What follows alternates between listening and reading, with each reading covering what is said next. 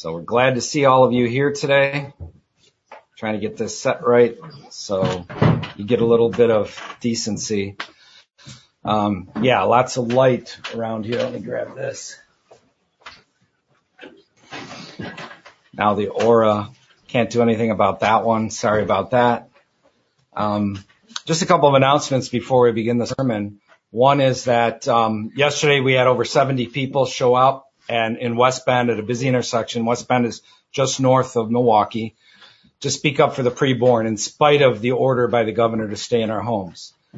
Because it's important for people to understand that an order by the governor does not suspend or supersede our state constitution. Our state constitution is organic law in our state. It is above any magistrate and any order a magistrate gives. It is above any law in our state. And that's important for you to understand.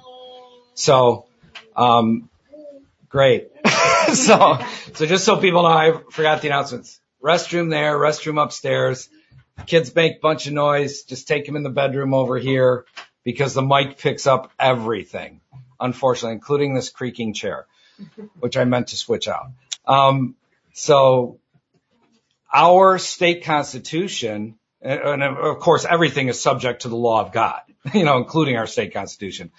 But our state constitution makes it clear right at near the very beginning that the right of the people to assemble and address grievances to their government, here's what it says, quote, shall never be abridged. Never be abridged, unquote. And so you're able to go out and speak up for Christ and for your preborn neighbor. And this coming Friday, there's going to be a huge protest at the Capitol, and I encourage you to go to it. At 1 p.m. in Madison at the Capitol building, there will be tons of people gathering, thousands, in order to address the tyrant Evers, to address this governor who's lost his mind and clearly has an agenda politically to further empower the state and further subjugate the people. And this isn't just a state agenda, it's a national agenda, and it's not just the national agenda, it's a global agenda. And we have much about all this. If you go to my Facebook wall, Matt Truella, I got tons of stuff I've been posting for weeks. You can also go to defytyrants.com. We have stuff there because you need to understand what's going on. This is a major battle between good and evil, and you need to be a part of it as a follower of Christ and declare truth to people regarding the governance of civil government, and the magistrates, and also pointing men to Christ, because we're a nation that's forgotten God, and we need to understand how important it is to point men to repentance of sin and faith in Jesus. We must do that. When we were out there yesterday and over 70 people, sometimes you wonder if people even care. Do they even say anything?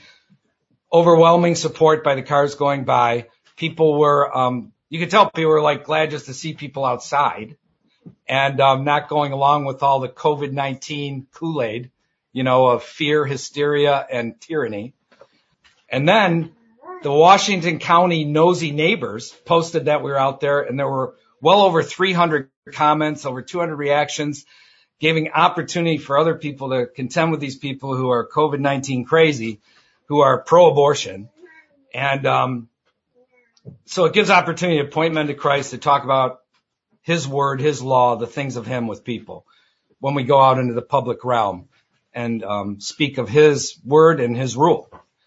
So anyways, that'll be this coming Friday for this gathering in Madison. I want to greatly encourage you to be a part of that and understand you're on solid ground. Most of us wouldn't care if we were or not anyway. We'd still show up in Madison. But even according to our own Constitution, we're on solid ground to go out and defy a tyrant, which is Tony Evers and his little minions of leftist, Marxist, insane people. So anyway, I encourage you to go out. May we see some of them even won to Christ and become great trophies in Christ's kingdom. Amen. So I'm done with COVID-19. I preached 3 sermons on it since this all began. I may come back to it depending on what develops in the days ahead. I can tell you one thing I've learned about wicked people over my lifetime. They don't go away. Their agenda's not done, even though the numbers haven't materialized like they said they would. And they're not talking about him much anymore, talking about how it's going to be way less than what they originally said. They're still going forward with their agenda of global dominance over every person's life, reestablishing the global economy, vaccinating everyone under force of law. This is what they're about. They're still going forward with it. So, yeah, I don't even know how I got it back on that again, but anyhow, old age.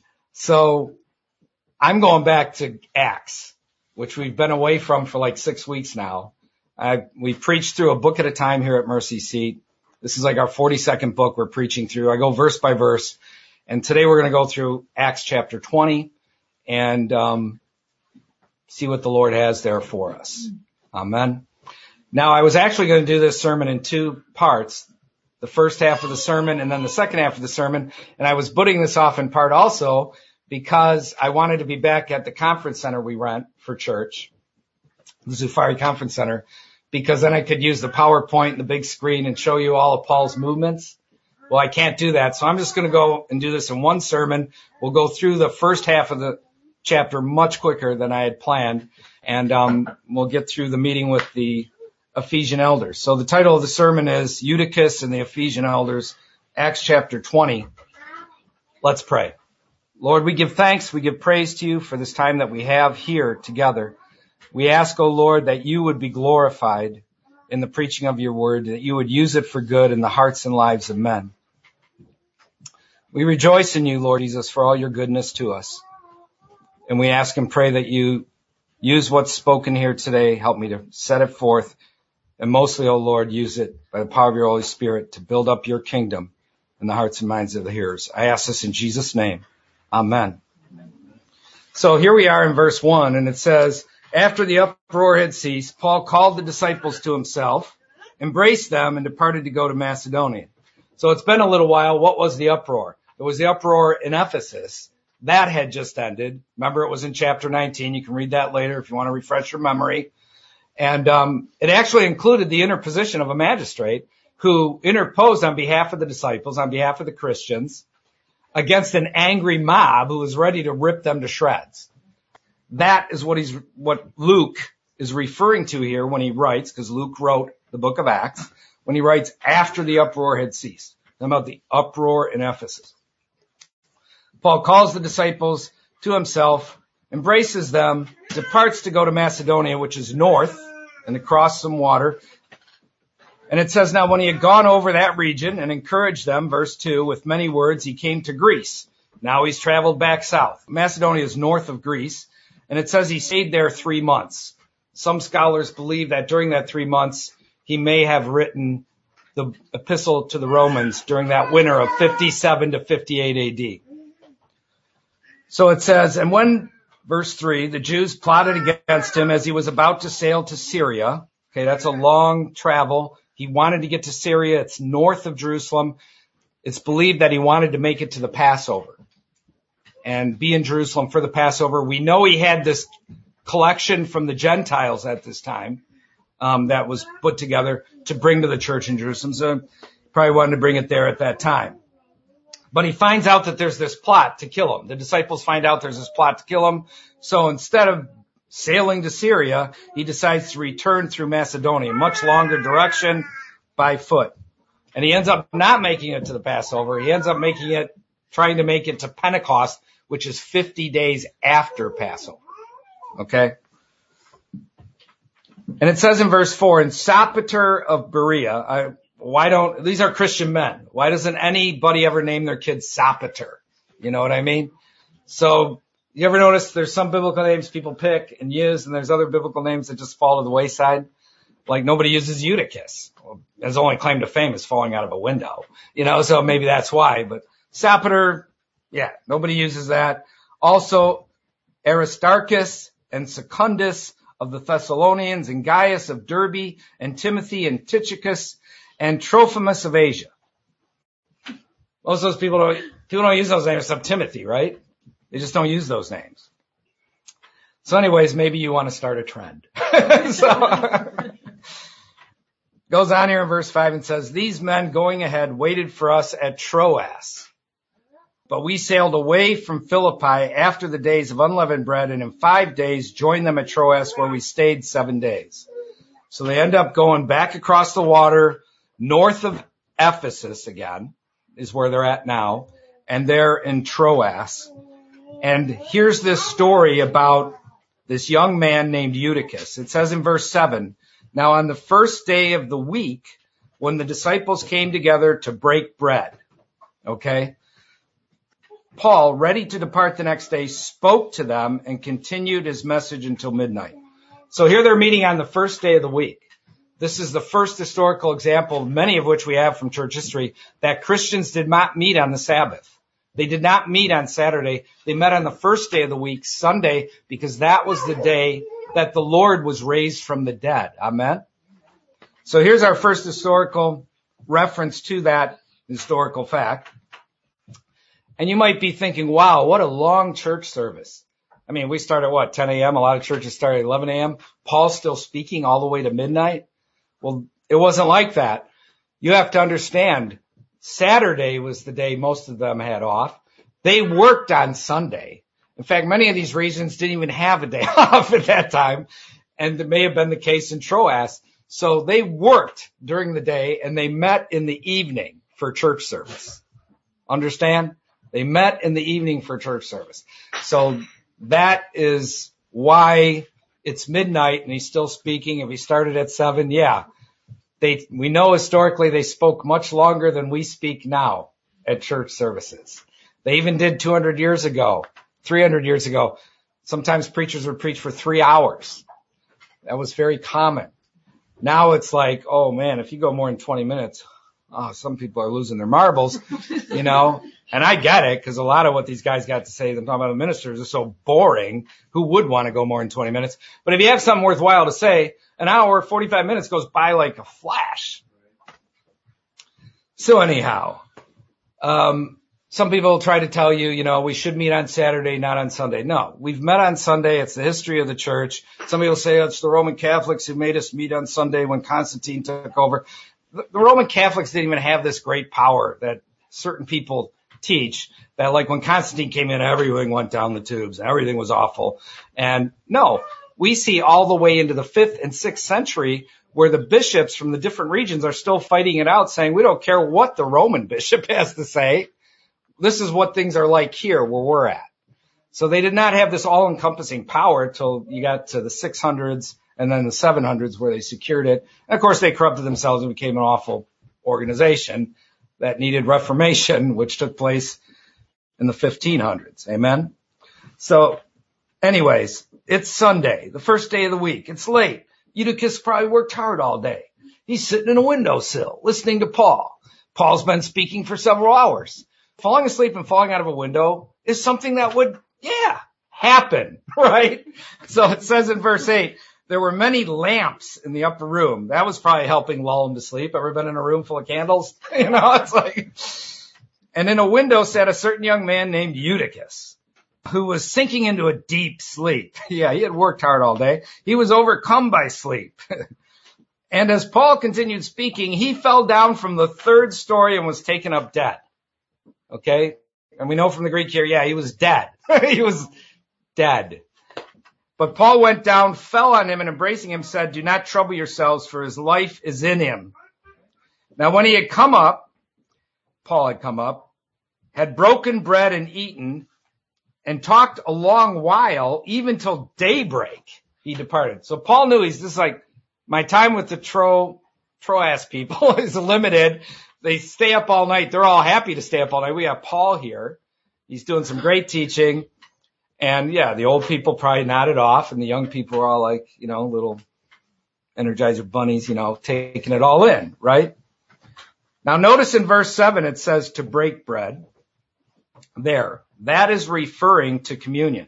And we know that that's referring to communion because of, again, the Greek that is used there. If I can find it, it's klassai arton, which refers to the Lord's table. In verse 11, it's talking about an actual meal where they just eat and hang out, have fellowship.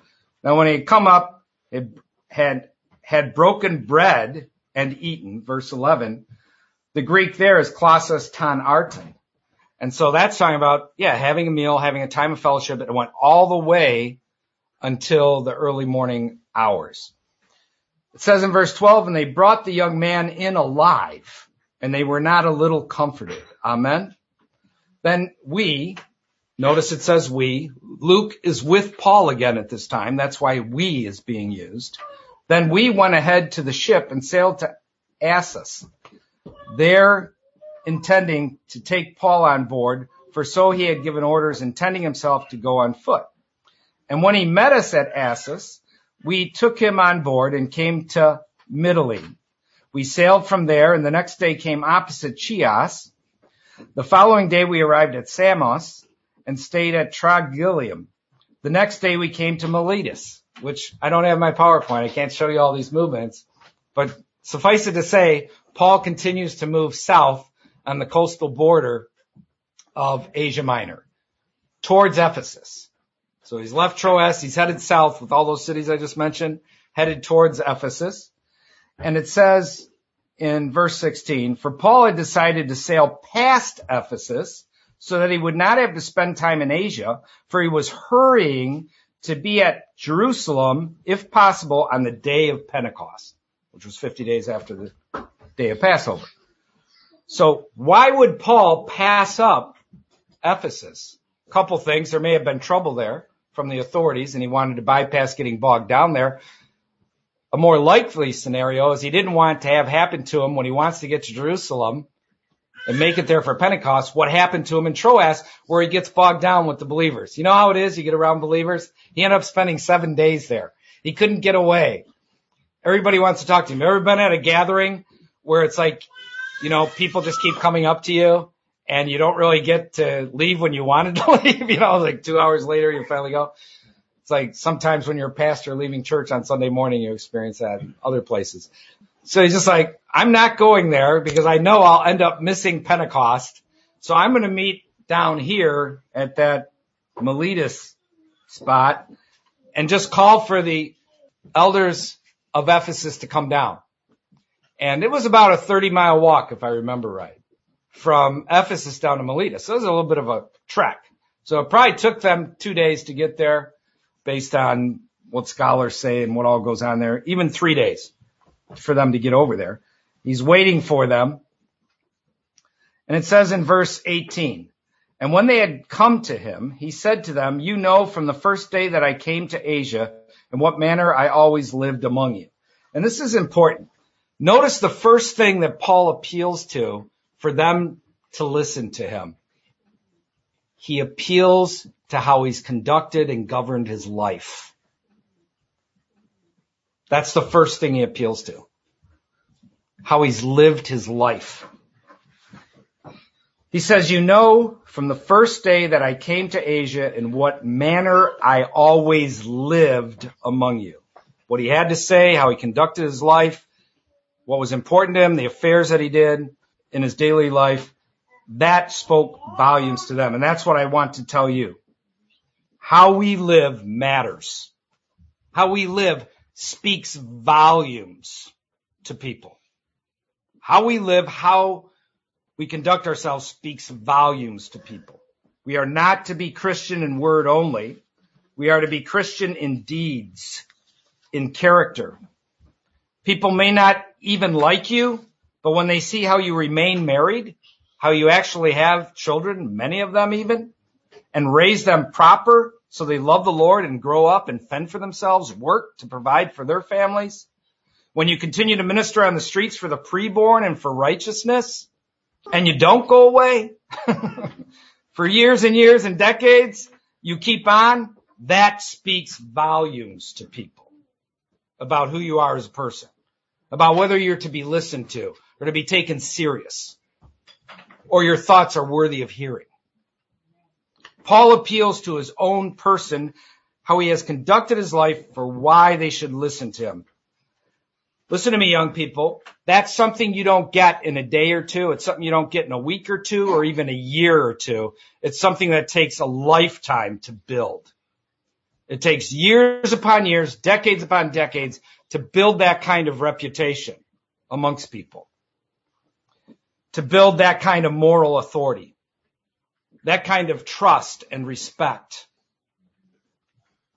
Remember that how you live matters, not just in the here and now, for years from now, how people will view you. It matters.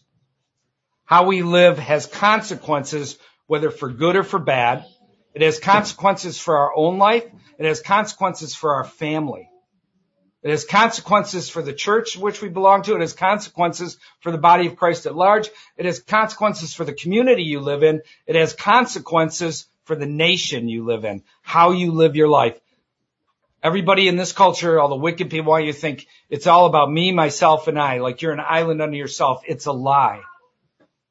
How you conduct your life impacts so many other lives, whether for good or for bad. So Paul appeals, the very first thing he appeals to is how he's lived his life. And it says in verse 19, he says, serving the Lord with all humility, with many tears and trials which happened to me by the plotting of the Jews. Okay, so here he says that he's serving the Lord with all humility. And here's what I've learned in my life. The longer you live for him, the more humble you become.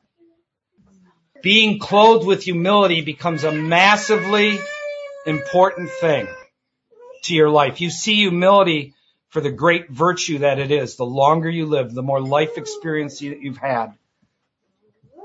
Suffering is part of the Christian life. And notice that what Paul points to immediately here. The suffering he had at the hands of the Jews.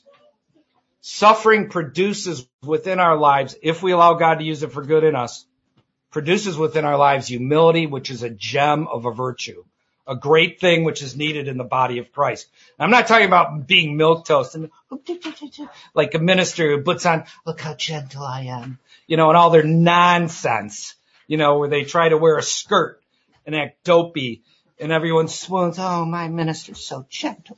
No, I'm talking about true humility where you fear God, not man, and you live for him in the earth. As you do that and you suffer living for him, as Paul did, it produces within you true humility, not this false humility, not this fake feigned humility that's so prevalent within American Christianity. True humility is seen within your life. That is what produces humility, suffering.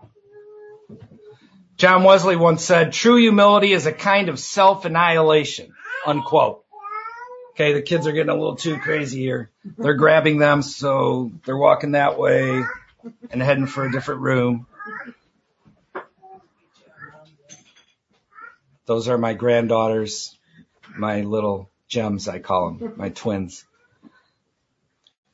So, true humility is a kind of self-annihilation, unquote, Wesley said. In other words, he increases and you decrease. And that's a beautiful thing to learn as your life goes on. He increases, you decrease.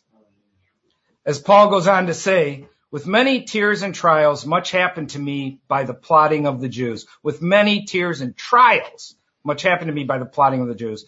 Paul talks about tears again in verse 31. Look at there. What's the context? Starting in verse 29.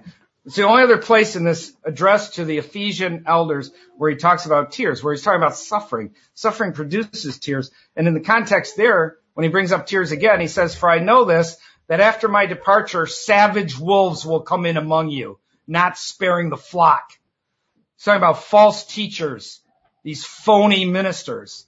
Also from among yourselves, men will rise up speaking perverse things to draw away the disciples after themselves. Therefore, watch and remember that for 3 years I did not cease to warn everyone night and day with tears. This is another thing that produces humility within you. When you see brothers and sisters get taken away by false people, by dopes, and then they rend you, and then they rend the truth. That is a suffering. It's heart-wrenching when you see that take place. But the goodness of it is it builds within us humility. We get a better perspective of ourselves, and we get a better perspective of our fellow man when we suffer these things. Let me go on here. It's painful to watch, makes you more dependent upon him. It humbles you. It clothes you with humility. Verse 20 goes on and says, how I kept back nothing. This is Paul talking to the Ephesian elders. How I kept back nothing that was helpful, but proclaimed it to you and taught you publicly from house to house. Paul kept back nothing that was helpful. In other words, Paul was not a taker, he was a giver. Paul was not a taker, he was a giver. He wasn't a high maintenance person who needed to be coo-cooed and cared for every second. Okay, and there are weak people like that who need that from us. But it's way overdone. In American Christianity, you need to help people grow up and to stand firm in the faith. Instead, the minister likes to keep them weak and pet their little wool because they're more controllable that way in their hands. And that's why, a lot of these ministers love what the state's doing and we should all obey the state because they want everybody to obey them. They run their churches like little fiefdoms. It's wrong. When men truly know Christ, it brings freedom.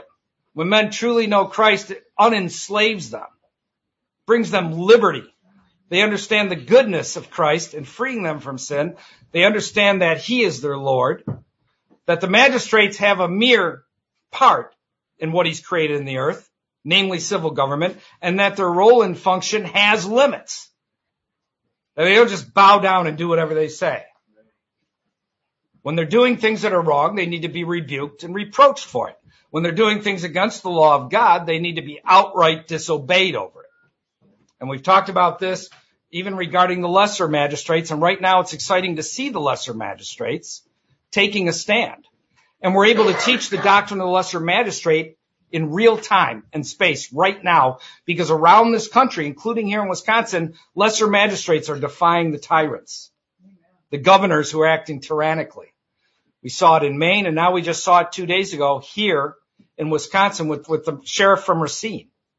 And Racine has a great heritage about this stuff, by the way. You may recall when our whole state defied the U.S. Supreme Court and the entire U.S. federal government over the Federal Fugitive Slave Act back in the 1850s. Remember, it was the sheriff of Racine who arrested federal marshals trying to arrest and take captive the runaway slave. Remember that? And it was the sheriff who came up by boat with 120 men and marched on the jail, and 5,000 people re-rallied and gathered, and then the slave was broken out of jail. And so here we have the Racine sheriff all this time later saying, no, the Constitution of our state is not superseded. The U.S. Constitution is not superseded.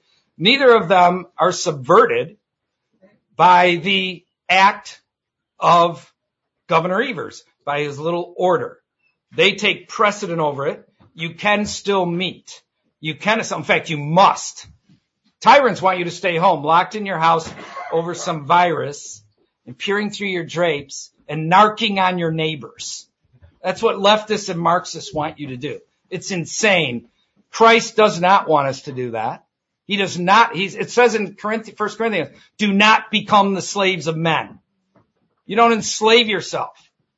You stay free, you point men to Christ. That's the goodness, one of the goodnesses Christianity brings to nations, what I just explained to you. So Paul was a giver. He was not a taker. He was a hard worker. Look what he says in verse 33 through 35. Verse 33 through 35, still talking to the Ephesian elders, he says, I have coveted no one's silver or gold or apparel. Why did he have to say that? Because even in his day, there were already ministers running around coveting people's gold, silver, and apparel. It's nothing new. They're still around today in droves. Yes, you yourselves know that these hands have provided for my necessities and for those who were with me. He was a tent maker. And yes, people did give him love offerings, did help him out.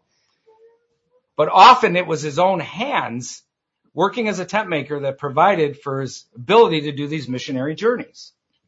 That's what he's referring to when he says, you yourselves know that these hands have provided for my necessities and for those who were with me. I have shown you in every way by laboring like this that you must support the weak.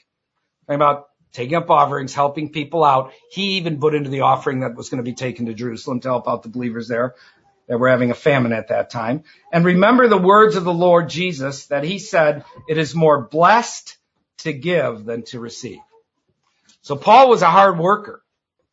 He did not covet men's silver and gold and apparel. Most ministers in our day are not hard workers. I can assure you of that. I'm a churchman, I know. They are not hard workers. Many of them do covet the things and the material possessions they can get.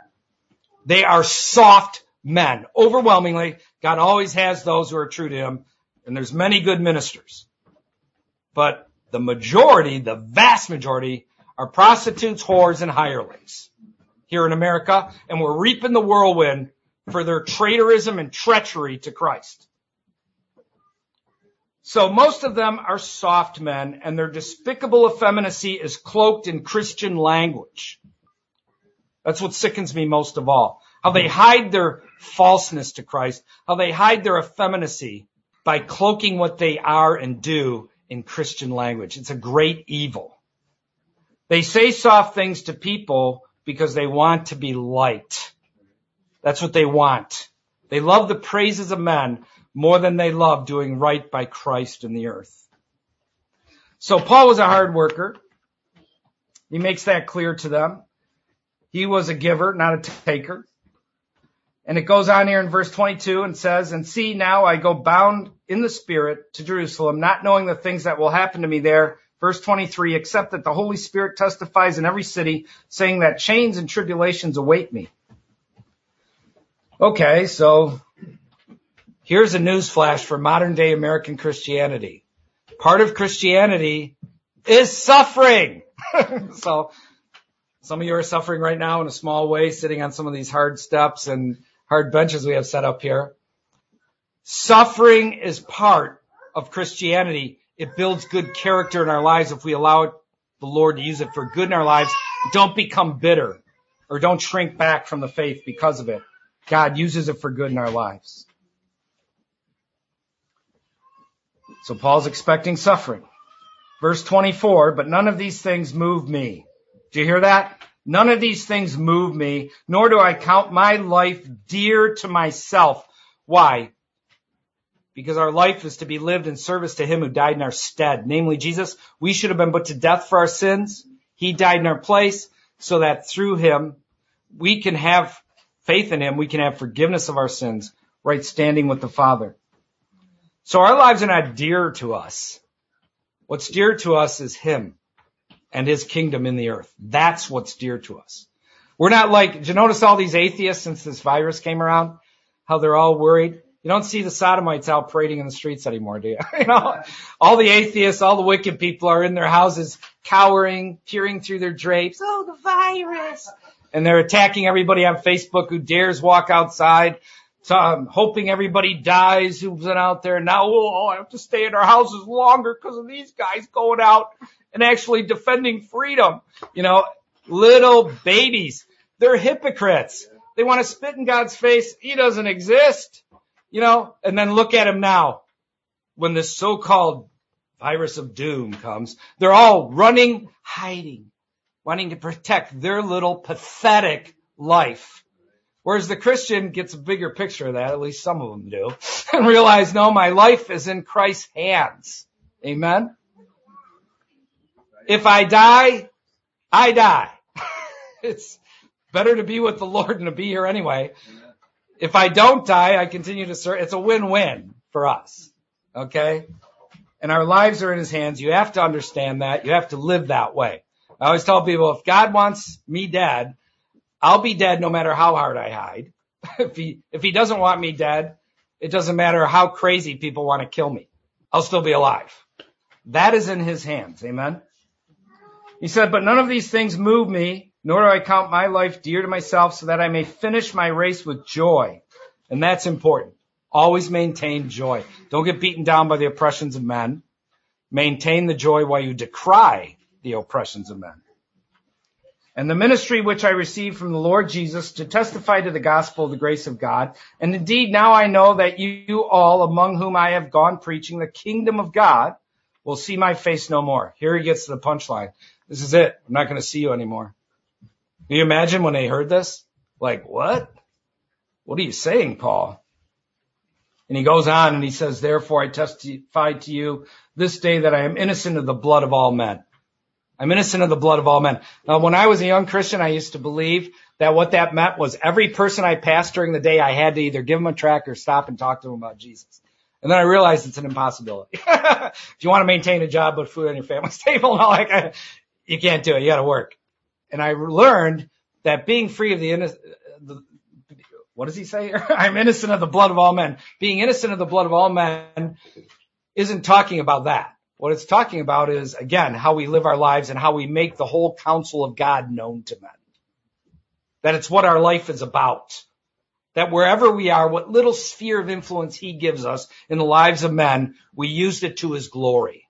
We pointed men to his salvation and to his rule. Amen?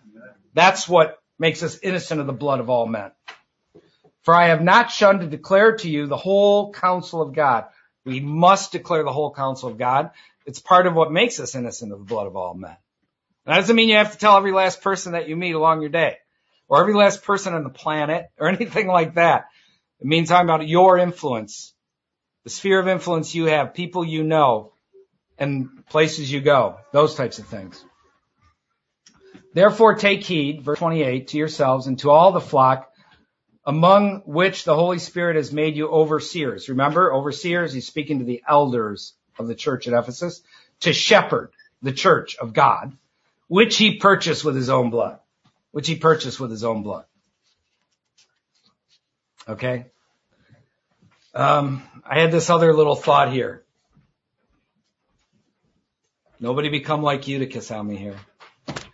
I had this other little thought here about verse 27 before I talk about the blood of Christ.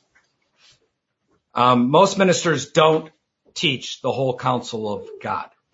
They've reduced it to this little sliver. Just how you get saved. That's it.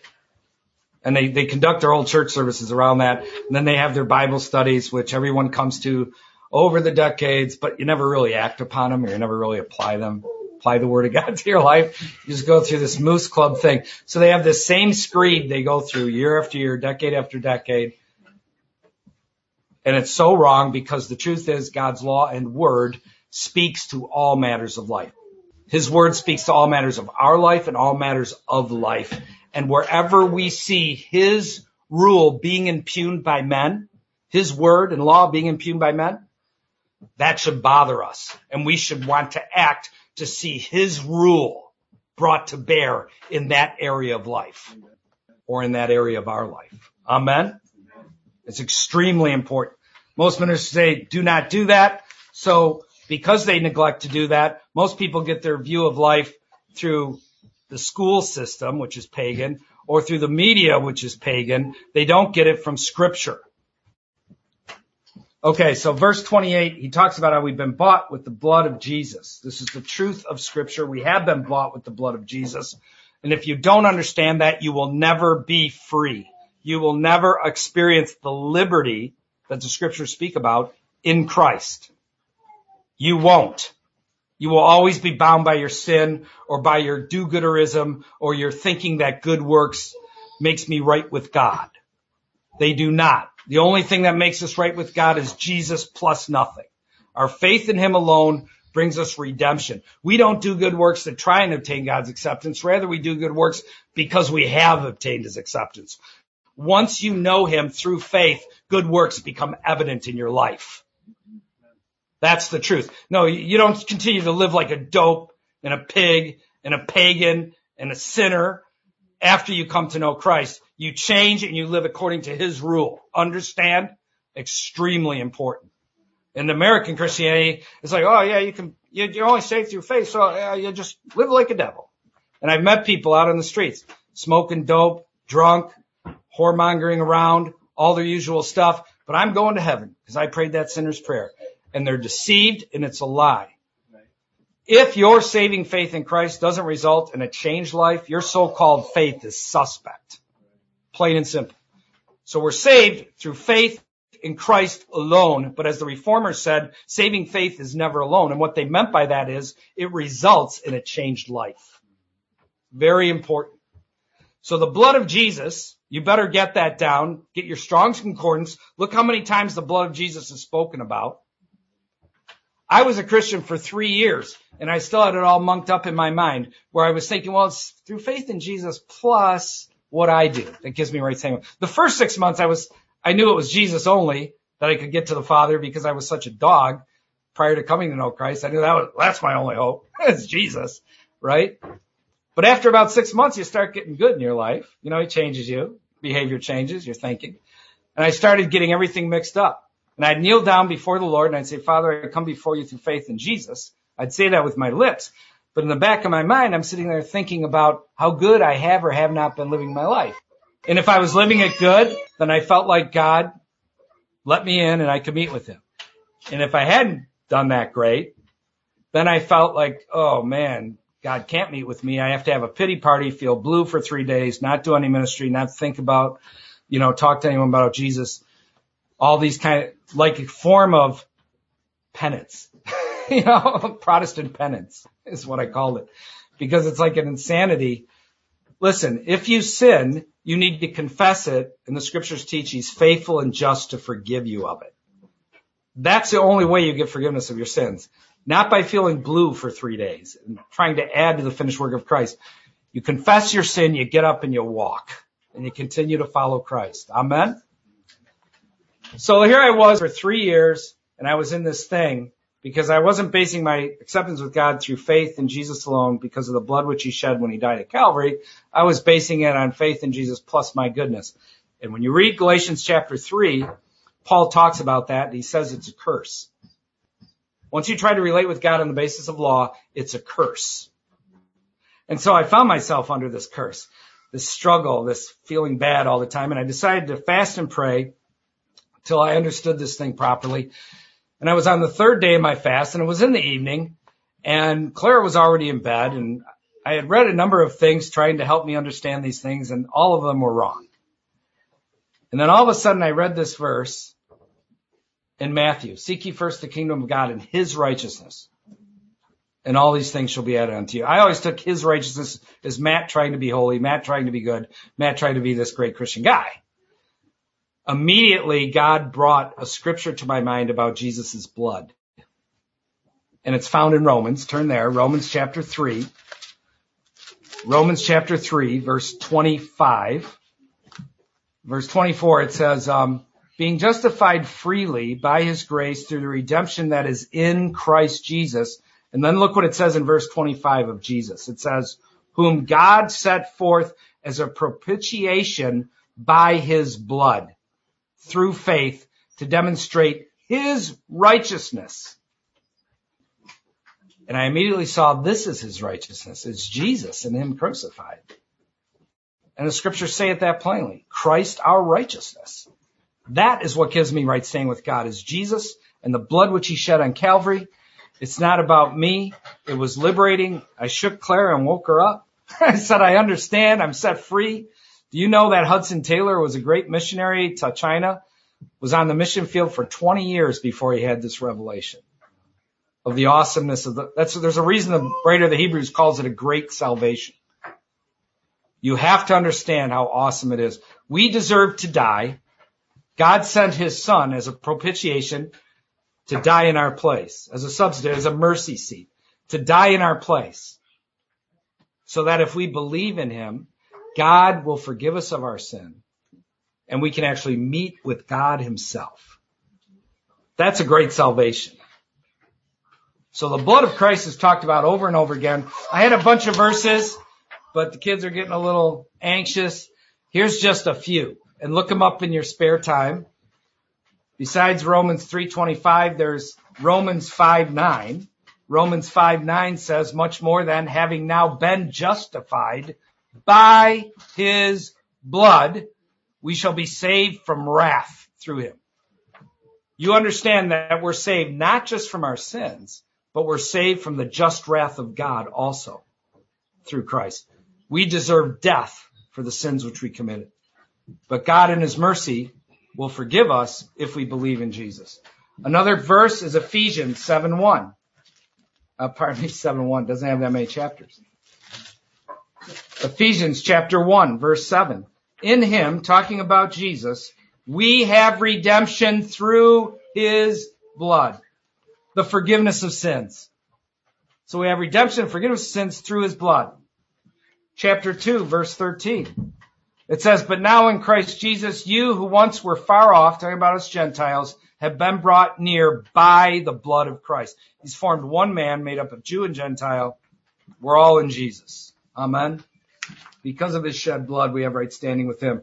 And of course, there's 1 Peter chapter 1, verses 18 and 19, talking about we weren't saved with corruptible things such as silver and gold, but with his precious blood. Amen. The blood which he shed when he died on the cross is efficacious to us for redemption, for right standing with God, for forgiveness of sins. This is a great salvation. Amen. So Luke finishes up here in chapter 20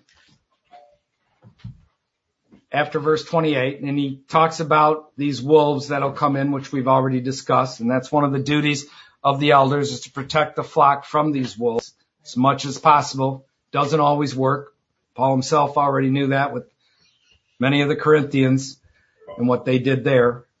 So now, brethren, I commend you to God and to the word of his grace, verse 32, which is able to build you up and give you an inheritance among all those who are sanctified. And then he talks about how he was worked, how he coveted no man's silver or gold, which we already looked at. And verse 36 says, and when he had said these things, he knelt down and prayed with them all. Kneeling is proper. It is biblical.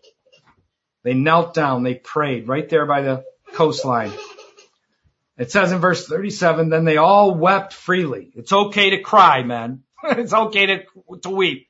There's nothing more somber or sobering than when loved ones, you know you're not going to see them. You've done ministry together or their family or whatever, and you have to say goodbye, and you know you're not going to see them again. These people were just told, well, you'll never see me again.